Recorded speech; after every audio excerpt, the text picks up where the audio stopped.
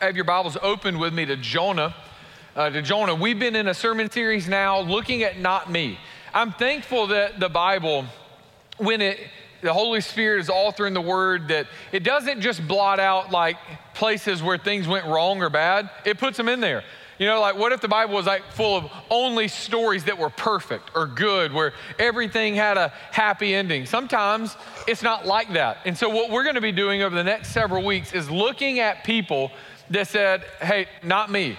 The Lord called them to a task. The Lord called them to labor, and they're like, yeah, I don't think I can do this. I'm not sure if I'm ready for this or if I want it. So today, we're going to be looking at Jonah. Now, I know, there's no question in my mind, in a room this size, people watching online, many of you are here today and you've been wronged. Not like a little bit wrong, like you've been wronged like for real. Somebody wronged you. They just, whatever it was, for whatever reason, they lied against you, they slandered you, a boss passed you up when you deserved it, or you've been wronged. Maybe some of you have been wronged by family. You know, sometimes family wrongs, they cut deeper, a little bit deeper.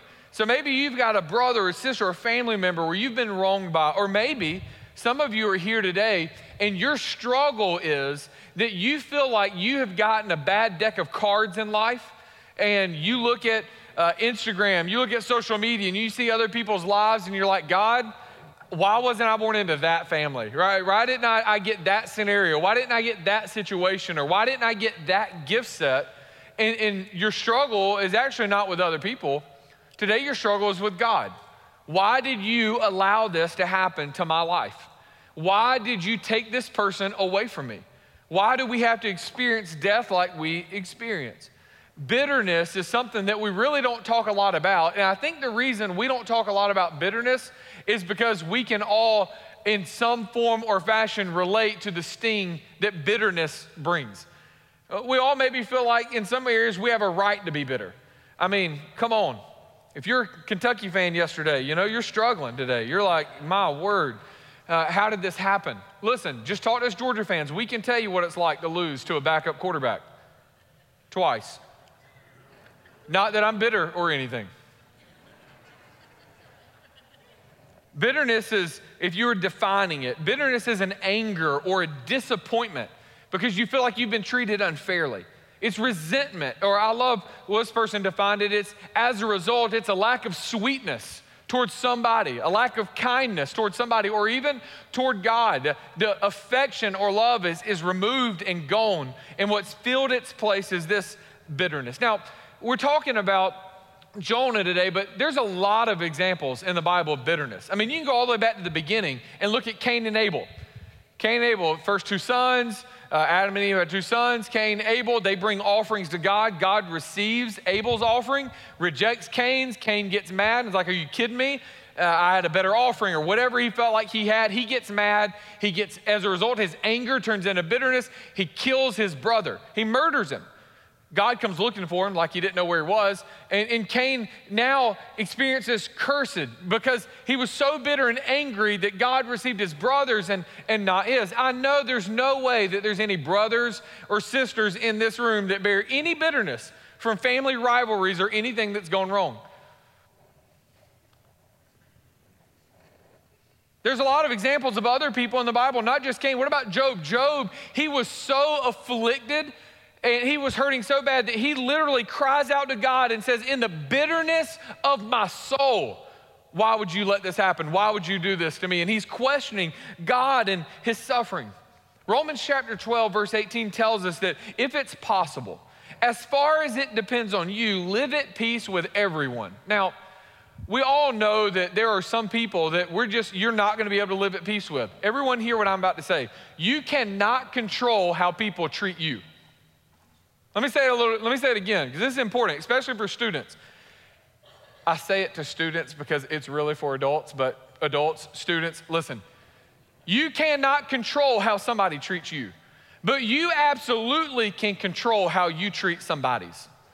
It is our responsibility to control how we act and react to life's pains and hurt. So he says, if at all possible, as far as it depends on you, as much as it is up to you, live at peace with everyone. Now, who's everyone?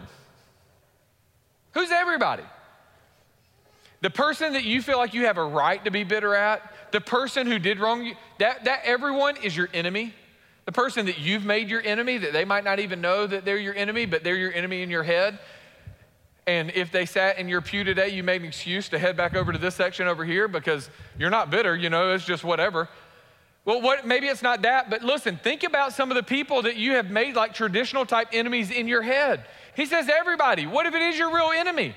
Enemies of our country. He says as much as it is, it's everyone as you can depend on you. As much as it depends on you, live at peace with everyone. Matthew chapter 7 gives us a really good insight on ways that we deal with this or we process going through this. He says in Matthew chapter 7 verses 3-5, why do you look at the splinter in your brother's eye, but you don't notice the beam of wood in your own eye?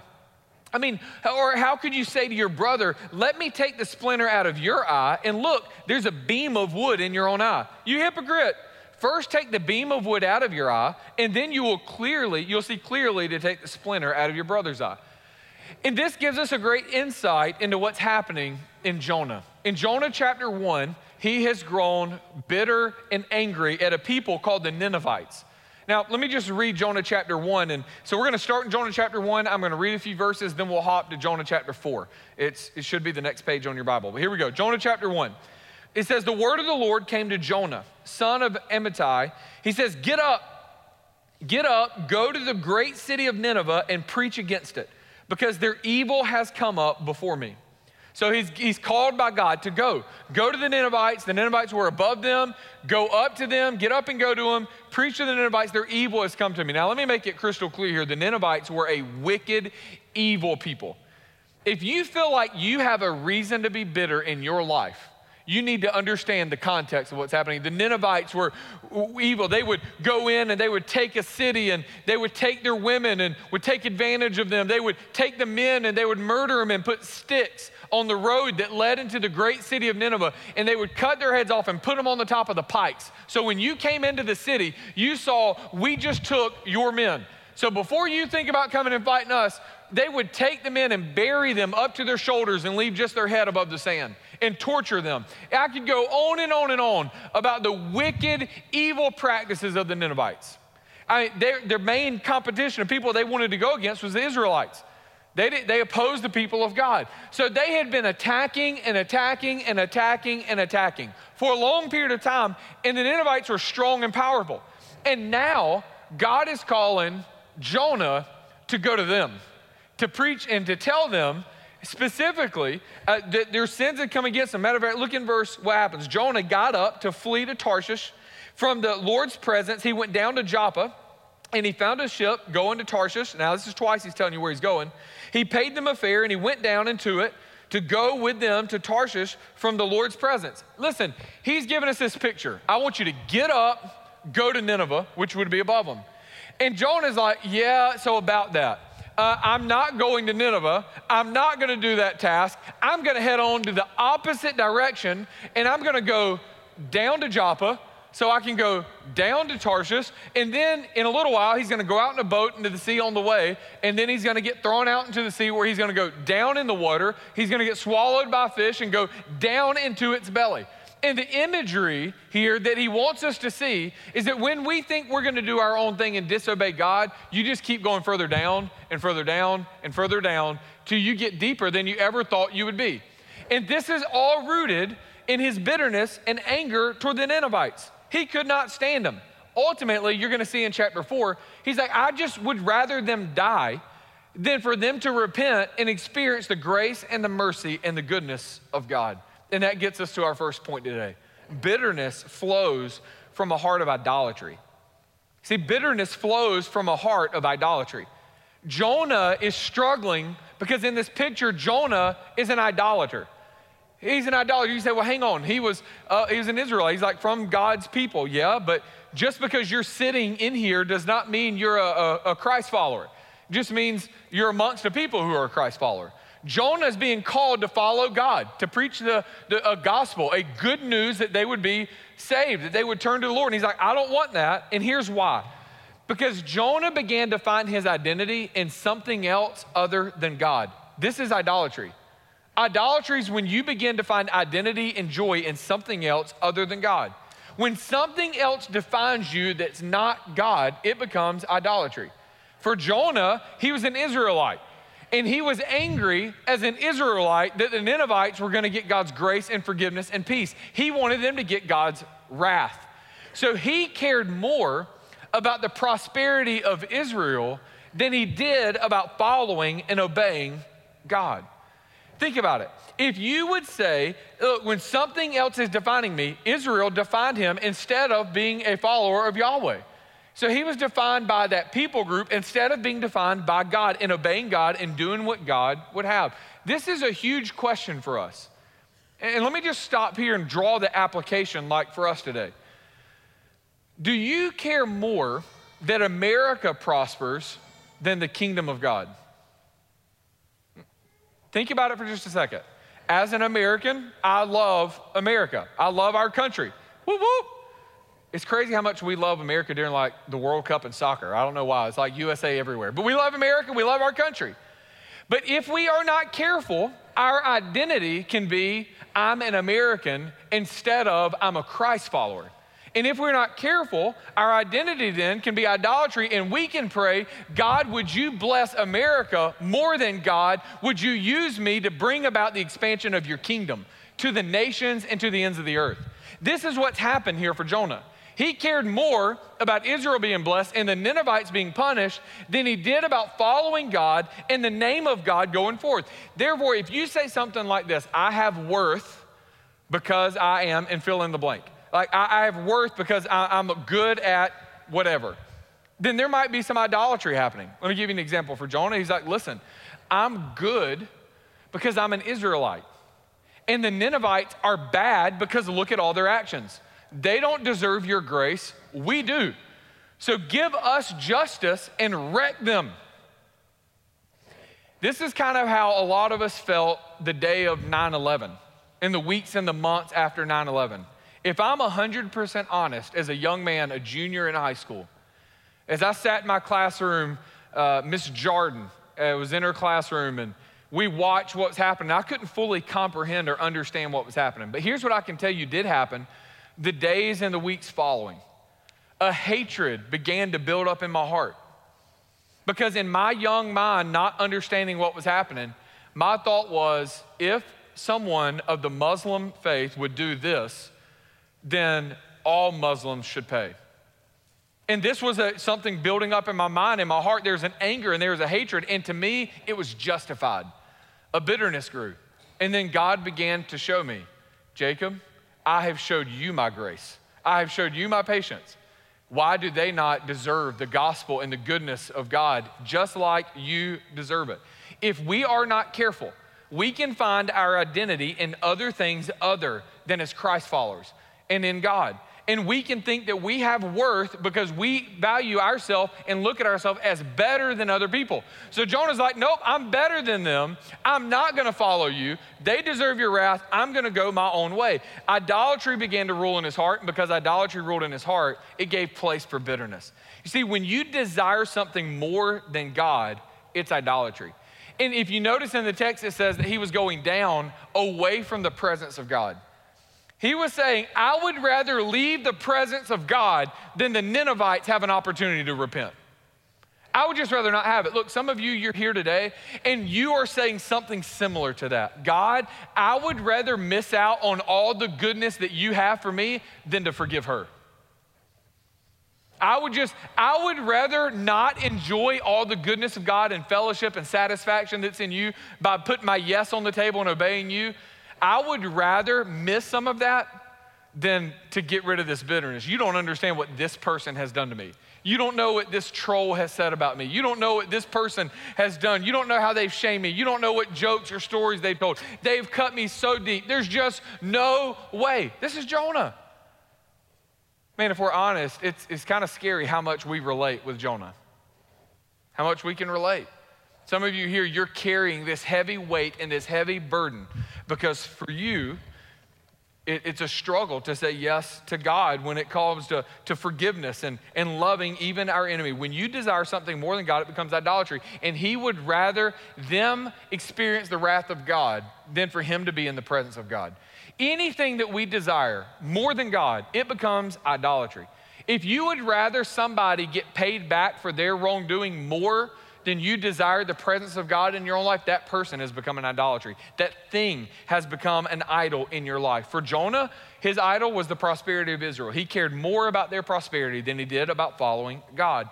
Now, while worshiping wrongly, bitterness can have reign. When you begin to worship the wrong thing, it opens up your heart for bitterness to take control of your life. Now, this passion of bitterness and anger becomes a controlling factor for him. Let me show you how this works. First of all, bitterness, it'll consume your mind. This is how bitterness rolls. You begin to preach your hurt to yourself. You begin to do it over and over in your mind. You begin to say something like this: this person hurt me. I was doing a funeral for a lady. She was in her 80s. And like most funerals, I meet with the family, and I'm meeting with the family, and we're having conversations, and tell me about her, tell me about y'all's relationships, and her sister was there. And so I looked at her sister and said, so tell me about y'all's relationship. And she said, well, we didn't have one. This just went downhill real fast. So I'm like, all right, what do I do? How do I say? I'm like, well, what happened? What went down where, that you guys didn't have a relationship? And this is what she said. When I was 70-something years ago, when I was 10 years old, hear me, she said, I needed $1. And I asked my sister, hey, I need $1. And her sister said, no, you cannot have my $1. And she said, that day, my sister did not help me. She did not support me. She was not there for me. And from that day on, we did not have a relationship.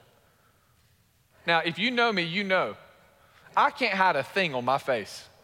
I don't play poker. I lose, because you're going to know if I have a good hand. I'm like, I can't help it. I don't hide a thing.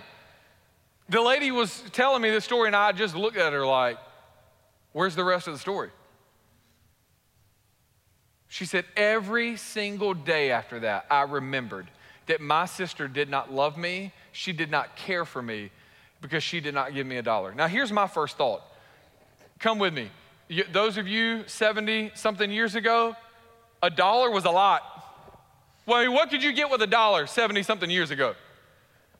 Yeah, your car was like 100 of those. Back in the day, $1 could get a whole lot. Today, not so much. But back then, man, she was asking for like everything they had. I mean, she needed $1. What'd you need $1 for when you were 10, by the way? Anyway, so all this is processed in my head, and then I'm thinking, you carried for 70 years anger and bitterness, and here's why. Because as an 11-year-old, she began to tell herself every day, your sister, she doesn't love you. She doesn't care for you. She's not there for you. If she loved you or cared for you, she would have given you that $1. And every day she was in her mind preaching her hurt to herself. And it went from 11 to 12 to 13 to 20 to getting married, to having kids, to having grandkids. And that $1 divide, preached to herself over a time, went from a molehill to a mountain. And this is what we do. We preach hurt and pain and suffering to ourselves over and over and over till the bitterness takes reign, and it moves then not only from our mind, but then it moves to our heart. But before we get there, let me say this as we're preaching and telling ourselves how someone or something has wronged us, and you're saying it over and over. If we're not careful, we will then build ourselves up as God by defining somebody by their mistake. We'll define them. Let me give you an example of this. When I moved back from Raleigh-Durham, I grew up in Warner Robins from 6th grade to a graduating senior. I moved away. I was in Raleigh-Durham for 10 years and moved back. I didn't really know how this was gonna go. I mean, I'd been gone for a long time. I'd forgotten, a lot of things and people and who's in Warner Robins and any friends still here. And so every now and then I would see people from high school. And a lot of the high school people that would see me, they would duck and cover and run to another lane. But I would see them, and this process kind of would begin to go in my mind of remembering who they are from who they used to be. But 15 years has gone by since the time that I graduated. A lot of time, hey, how much change happens in 15 years after you graduate? But let me tell you, if you're not careful, what will happen.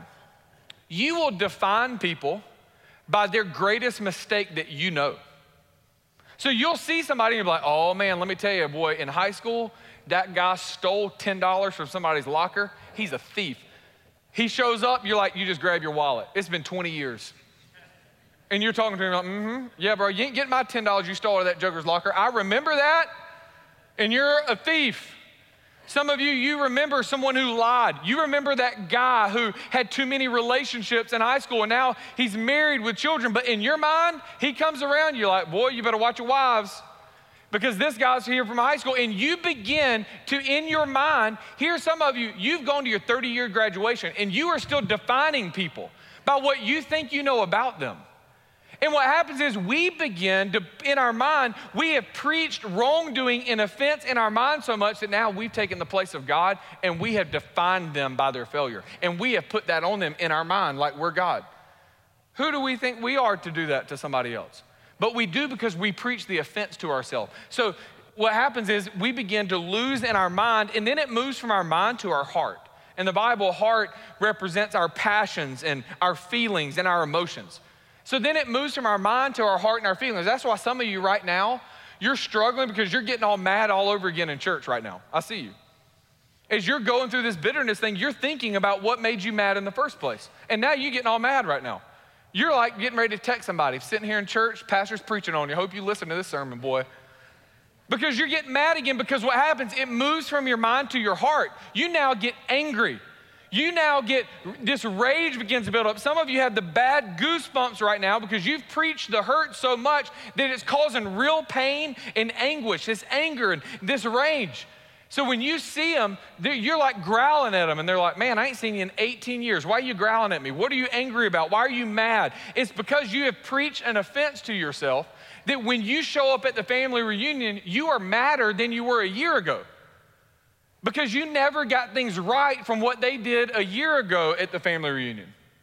So that bitterness has now grown in your heart to anger and rage, and now it's affected your feelings. So now when you get around them, your passion and your feelings are, these jokers need to get right. I can't even sit by them. I can't be around them. I tell you what, you better pray the Holy Ghost, it just is all over me, because if not, Holy Spirit's going to show up in this place.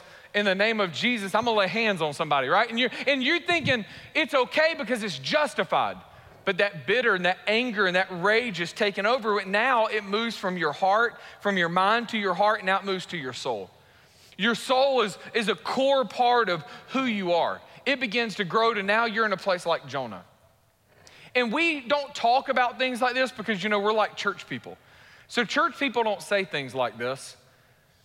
But Jonah, later in chapter 4, is just gonna say, you know what, I just want him to die. No, we would never say that. You've never been wronged by somebody so bad that in your mind, you're just like, you know what, they could just be gone.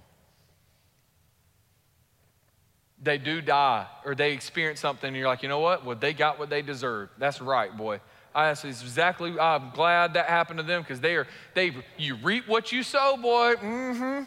And God's looking at you saying, oh, really? You better hope not. Because what's happened is this bitterness has now consumed our soul. And we begin to say things where, you know what? Oh man, they die. That's on them, or they get what they deserve. You know what? That should have been my circumstances. And now I'm glad they didn't get that raise or they didn't get that job. You're celebrating it because now it's consumed you and it's become a core part of who you are. And so now bitterness has begun to reign, all because you've missed worshiping God rightly. Idolatry has come into your life and you've given wrong worth. And so we have to be careful in it. So what do we do then? How do we not become a Jonah? I don't want to be like this. I know that there are some of you here right now that you're saying, hey, he's talking about me. You're reliving experiences or things where you're going, you know what? I'm bitter, I'm angry. What do I do? Some of you've joined a gym membership because you think you can run it, you can run away from it. Let me just tell you, Jonah is a story. You can't outrun your pain. You can't work it out. You can't exercise it out. You can't get a new job to fix it. Man, only God can fill our heart. And this gets us to the second point. And what I want us to see today is that it's Jesus that delivers us from bitterness. Literally, Jesus. When we begin to see who Jesus is And what Jesus has done for us, it begins to make an impact on our heart and our soul and our mind and how we think about being wronged and what we experienced in life. Go to chapter 4. Jonah chapter 4, I'm going to start in verse 1 of chapter 4, and I want you to see how the stories progress. Jonah has now gone. He's preached a gospel of good news that if they'll repent, God will save them. It's the largest recorded revival in the Bible right here. There's easily probably 1 million people in this city, one of the largest cities in the world at this time. And the entire city has just turned from their sin and turned to God. It should have been his answer to prayer, don't you think? I mean, these Ninevites keep like torturing us. I mean, man, what if that whole place got saved? Let me just ask you, what would happen if we left church today and we found out 1 million people got saved? Don't play. What would we do?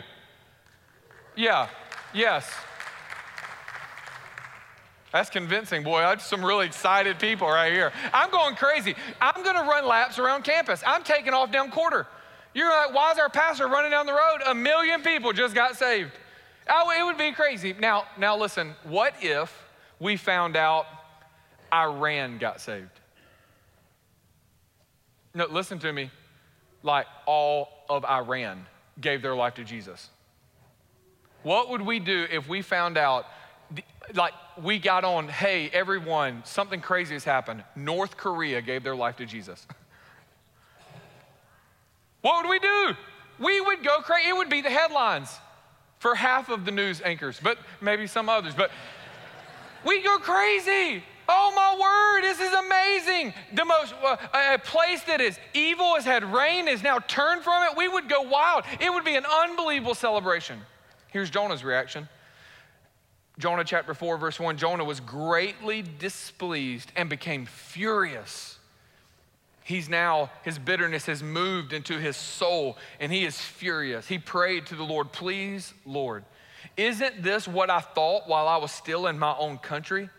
That's why I fled toward Tarshish in the first place. I knew that you are a gracious and compassionate God, slow to anger, abounding in faithful love, and one who relents from sending disaster. And now, Lord, take my life from me, for it is better for me to die than to live. The Lord asked, is it right for you to be angry? You see, you can know that bitterness has taken reign in your heart when the answer for you is not that it would produce life-changing forgiveness, when you just want them to live in punishment. See, bitterness says, I want them to live in being punished. Let them be punished all the time. Not God change their heart and let them live in freedom. So the gospel, the good news of who Jesus is, that delivers us from bitterness. Let me show you how today the good news of the gospel can free you from bitterness. Here we go. First of all, it's when you see who God is. When you begin to see the character of God and who God is toward us, it begins to root out bitterness in our soul. Let me show you. Look what, in the midst of his complaining, Jonah says about God. First thing he does is he cries out to God. God is available. Think about this. Today, if you are bitter and angry and you're frustrated, even at God, he's there to listen to you. What happens when we get bitter to somebody? We remove ourselves. We say, no, I'm mad at you. I'm never talking to you again. We are done. And we separate ourselves. But what does God do? Who has every right to be angry and let his anger come toward us? It says that their sin came up to him. He knew their injustice. Yet God, and he sees Jonah in his evil, wicked heart who wanted them to die. And he says, let's talk. Hey, today God's looking at you and he's saying, let's talk.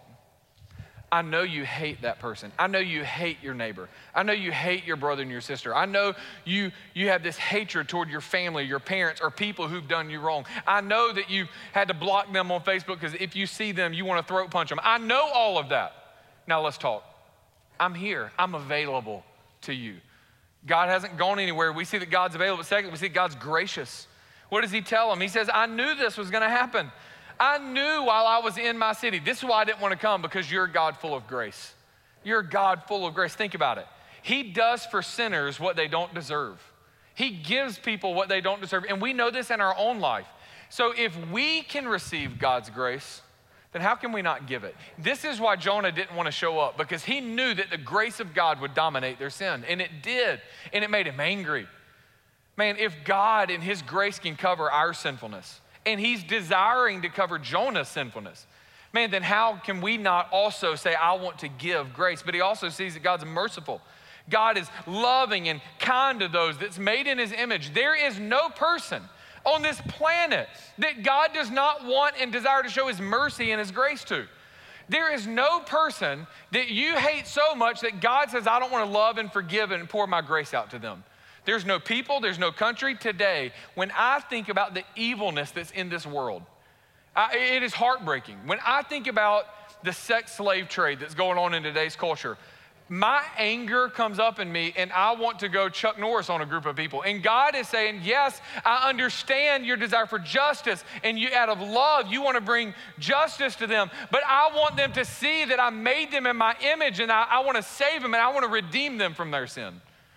Man, this is God's powerful grace. This is what God is offering to Jonah. God is gracious and he is merciful. Man, can I tell you, God, he says, you're long-suffering. I knew that you're gracious and compassionate God. You're slow to anger. Think about how many times we deserve God's wrath. I mean, if we go back to the Matthew passage where we're pointing out a speck in somebody else's, but look at the log in our own. How many times when you were in high school did you do something wrong? But you're gonna still be mad at them over something they did wrong? What if today, could you imagine if Jesus said, hey, look, here's what I'm gonna do while you're pointing out people's sin, I'm just gonna roll yours up on the LED screens up there. No, God, we're good, I'm gonna forgive. I wanna pour out my grace because God has been slow. Think about this for just a moment. In all that's going on in our country, how could we point to all these other countries and say, you deserve God's wrath? Can I tell you, our country deserves God's wrath. We deserve the wrath of God. Look at all the sin that we allow, but we're gonna point at other countries and say, you evil, wicked people. The truth is, we live in an evil, wicked nation, in an evil, wicked world, and the only answer to that is the long-suffering patience of God. We should not be praying, God, send your wrath. It should be, God, be patient. Let us continue to preach the gospel. Let us to continue to love our neighbor. Let us continue to be the church that these people might be saved, that the nations might be reached for the glory of God. He's long-suffering. Aren't you thankful today that God has been long-suffering with us?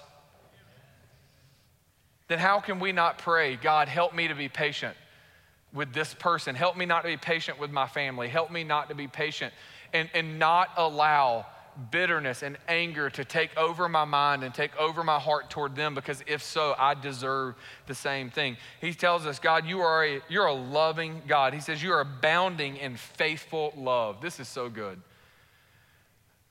God knew all the wickedness of Nineveh. And he said, God, I knew that you still loved them, and I'm mad that you loved them. I didn't want you to love them. I wanted you to pour your wrath out, but God, you're abounding in love. Jonah should be preaching the gospel to himself, because what he's saying is, God, you're still abounding in love for me. I ran from you. Then you brought a storm and threw me in the ocean. Then you allowed a large fish to swallow me up, and you didn't kill me.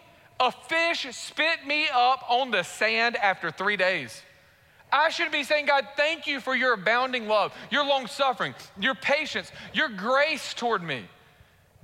Today, as we begin to look at the speck in other, God, I pray that you would teach us how much you love us. And if he loves me that way, and he loves the nations that way, then how can we not love? God is forgiving. Today, some of you think about what you have done wrong, and your no is on the table. You're saying, God, not me. Don't send me. You don't want to send me up in there to love on them. You don't want to send me to love my neighbor because I'm still angry. I'm still bitter. And God is saying, hey, I forgive you. I forgive you of your bitterness. You can drop this. You don't have to hold this anymore. You can lay this at my feet. He is patient. And now he says, the Lord, take my life from me, for it is better for me to die. God is patient. Aren't you thankful that God didn't answer his prayer like right then?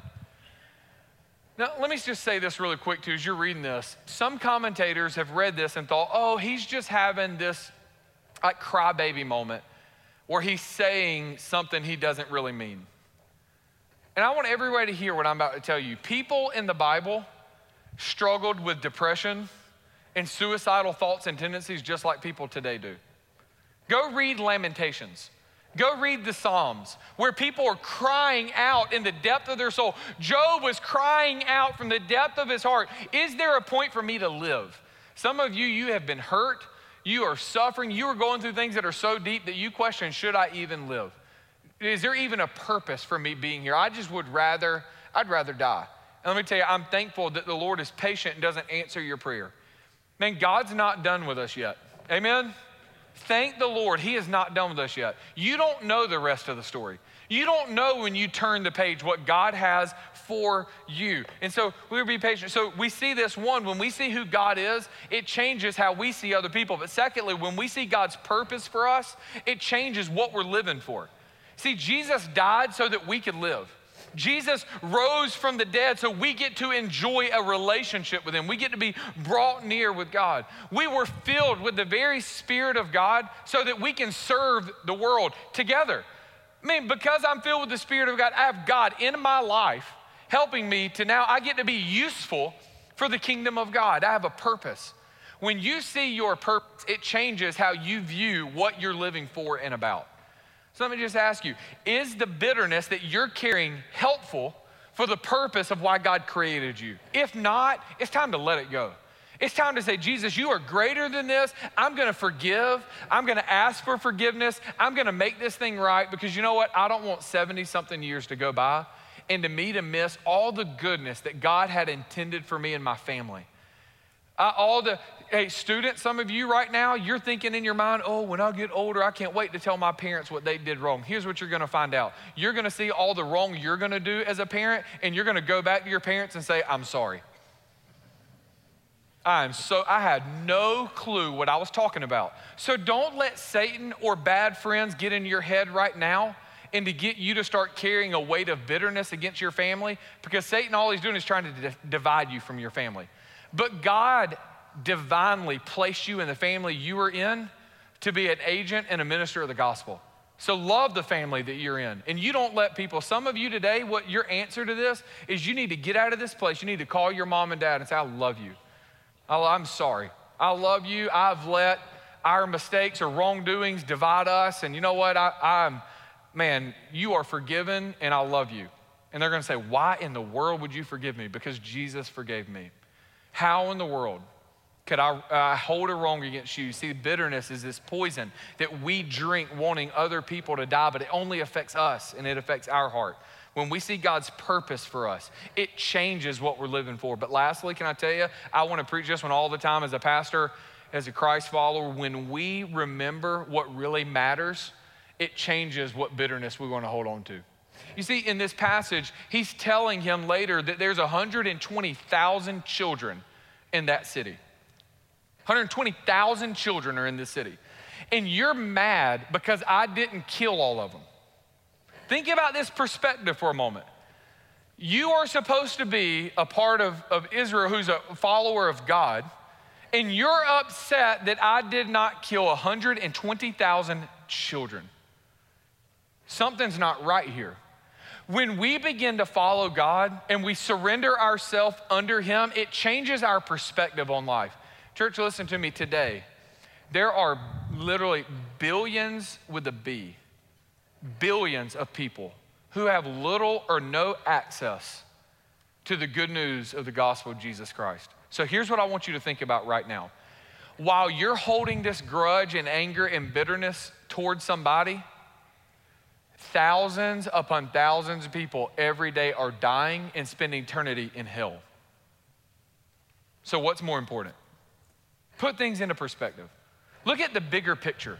What's really important? Right behind this, God gives Jonah a plant to bring him shade. And then God takes that plant away. And Jonah gets so mad that God took his shade away that he says, God, I just want to die again. Take me away. And he's like, Jonah, are you missing this? This is how the book ends. Jonah, is it right for you to be angry that I took your plant, but I showed mercy to 1 million souls? Today, some of us are showing bitterness over the dollar. while millions of people are spending an eternity separated from God. And you are losing an ability to be useful in the kingdom. God wants to use you and work through you, but you are holding on to this anger and this hatred in such a way that you're missing it, and it's impacting millions of people. The point of all of this is that God loves the nations and the world, and he sent his son to die for all people everywhere. So don't hold on to the bitterness that Jesus has already freed us from our own sin. You see, when we see God's heart, it should break us over the loss and change our perspective on the wrong that we are holding over people. Nobody's perfect. There's no perfect parents. There's no perfect grandparents. There's no perfect family. There's no perfect job. There's no perfect boss. And guess what? If you are in this place, you know there's one thing every one of us have in common. We're not perfect either. But the greatest justice that's ever been done is also the greatest injustice. The Son of God, who was perfect, came and died to set the captive free. And he's the only perfect one ever. If anyone deserves to be bitter and angry over how he was done, it's Jesus. Yet he says, I freely gave myself up so that you could have life. It is the gospel that helps us to root out bitterness in our life. I wonder today how many of you have said, not me. Not me, God, because I'm angry. God, not me, I'm still bitter. I'm not over this yet. What if the only way to truly get over life's hurts and pains is to find yourself completely engrossed in a personal relationship with Jesus Christ? And as you experience his love, his grace, his mercy, his goodness, it gives you an ability to pour that out to other people. I pray that we would understand today that it's really not me. You see, this series has a double meaning. It's not just saying not me, like God, I'm not going. I don't want to answer your call. But it's also the understanding that the answer that God gives every person who says, not me, he says, you're right. It's not you, it's me. Today, the only way that we can live in grace and forgiveness and get rid of bitterness is to say, God, you know what? Not me. I need your power and your strength and your help. But God, I want to forgive. I don't want to carry this weight. And I pray that today God would bring us great freedom in Jesus Christ. I want you guys to stand with me as we prepare to respond. Lord, today I'm thankful for your grace. And Lord, today is a heavy subject because I know that there are many who are here and many who are watching online that, Lord, Satan wants us to be filled with anger and rage and not joy in your spirit. And so God, I pray that we would be a people that would say, Lord, not me. I need your strength and your power in my life. I want to lay some things at your feet, and I'm not going to live in bitterness. I'm not going to live angry. I'm not going to live in hatred because you came to set me free. Lord, it was for freedom that you set me free. Therefore, I don't want to be subject again to a yoke of slavery. Lord, you set me free. I want to walk in joy that's found in Jesus Christ. So help me, God. Lord, I pray that you would lead us to be a people free from the burden and the weight of anger and bitterness. Lead us in this. We need your help. Guide us now to be a people who say, not me. Lord, it's all you. But yes, my yes is on the table. I'll follow. Lord, guide us now, we pray in Jesus' name. Amen. We're going to have a time of response. As surely as we believe that the gospel calls us to respond to him. So we have a time where we sing together. And maybe you're here today and there's just some junk you want to lay down at the feet of Jesus. Man, we have the altar open and you can come and just pray and by yourself and respond to what God is leading you to do. Or maybe you're here and you're saying, you know what, this is the church I want to be a part of. I'm not going to let the bitterness of bad experiences in other places keep me from being all that God wants me to be. Maybe it's the church God has you to be a part. We'd love for you to come and join. Our pastors are at DV down front and we'd love to help you in that. But maybe you're here today and what's really happening is the Lord speaking to your heart. God is saying, hey, I want you to join the church and I want you to pray, but that starts with having a personal relationship with me. If you're here today and you're ready to start that personal relationship with you, man, our pastors are down front. Our people would love to celebrate with you today. Amen, church? There's no greater decision you could ever make than today to say no more. I will not carry the weight of my sin. I'm ready to give it to Jesus and receive his righteousness and the freedom that's found in him. Our altar's open, our pastors will be down. We're gonna sing together as the family of God. You respond how God is leading you. Altar's open, you guys come.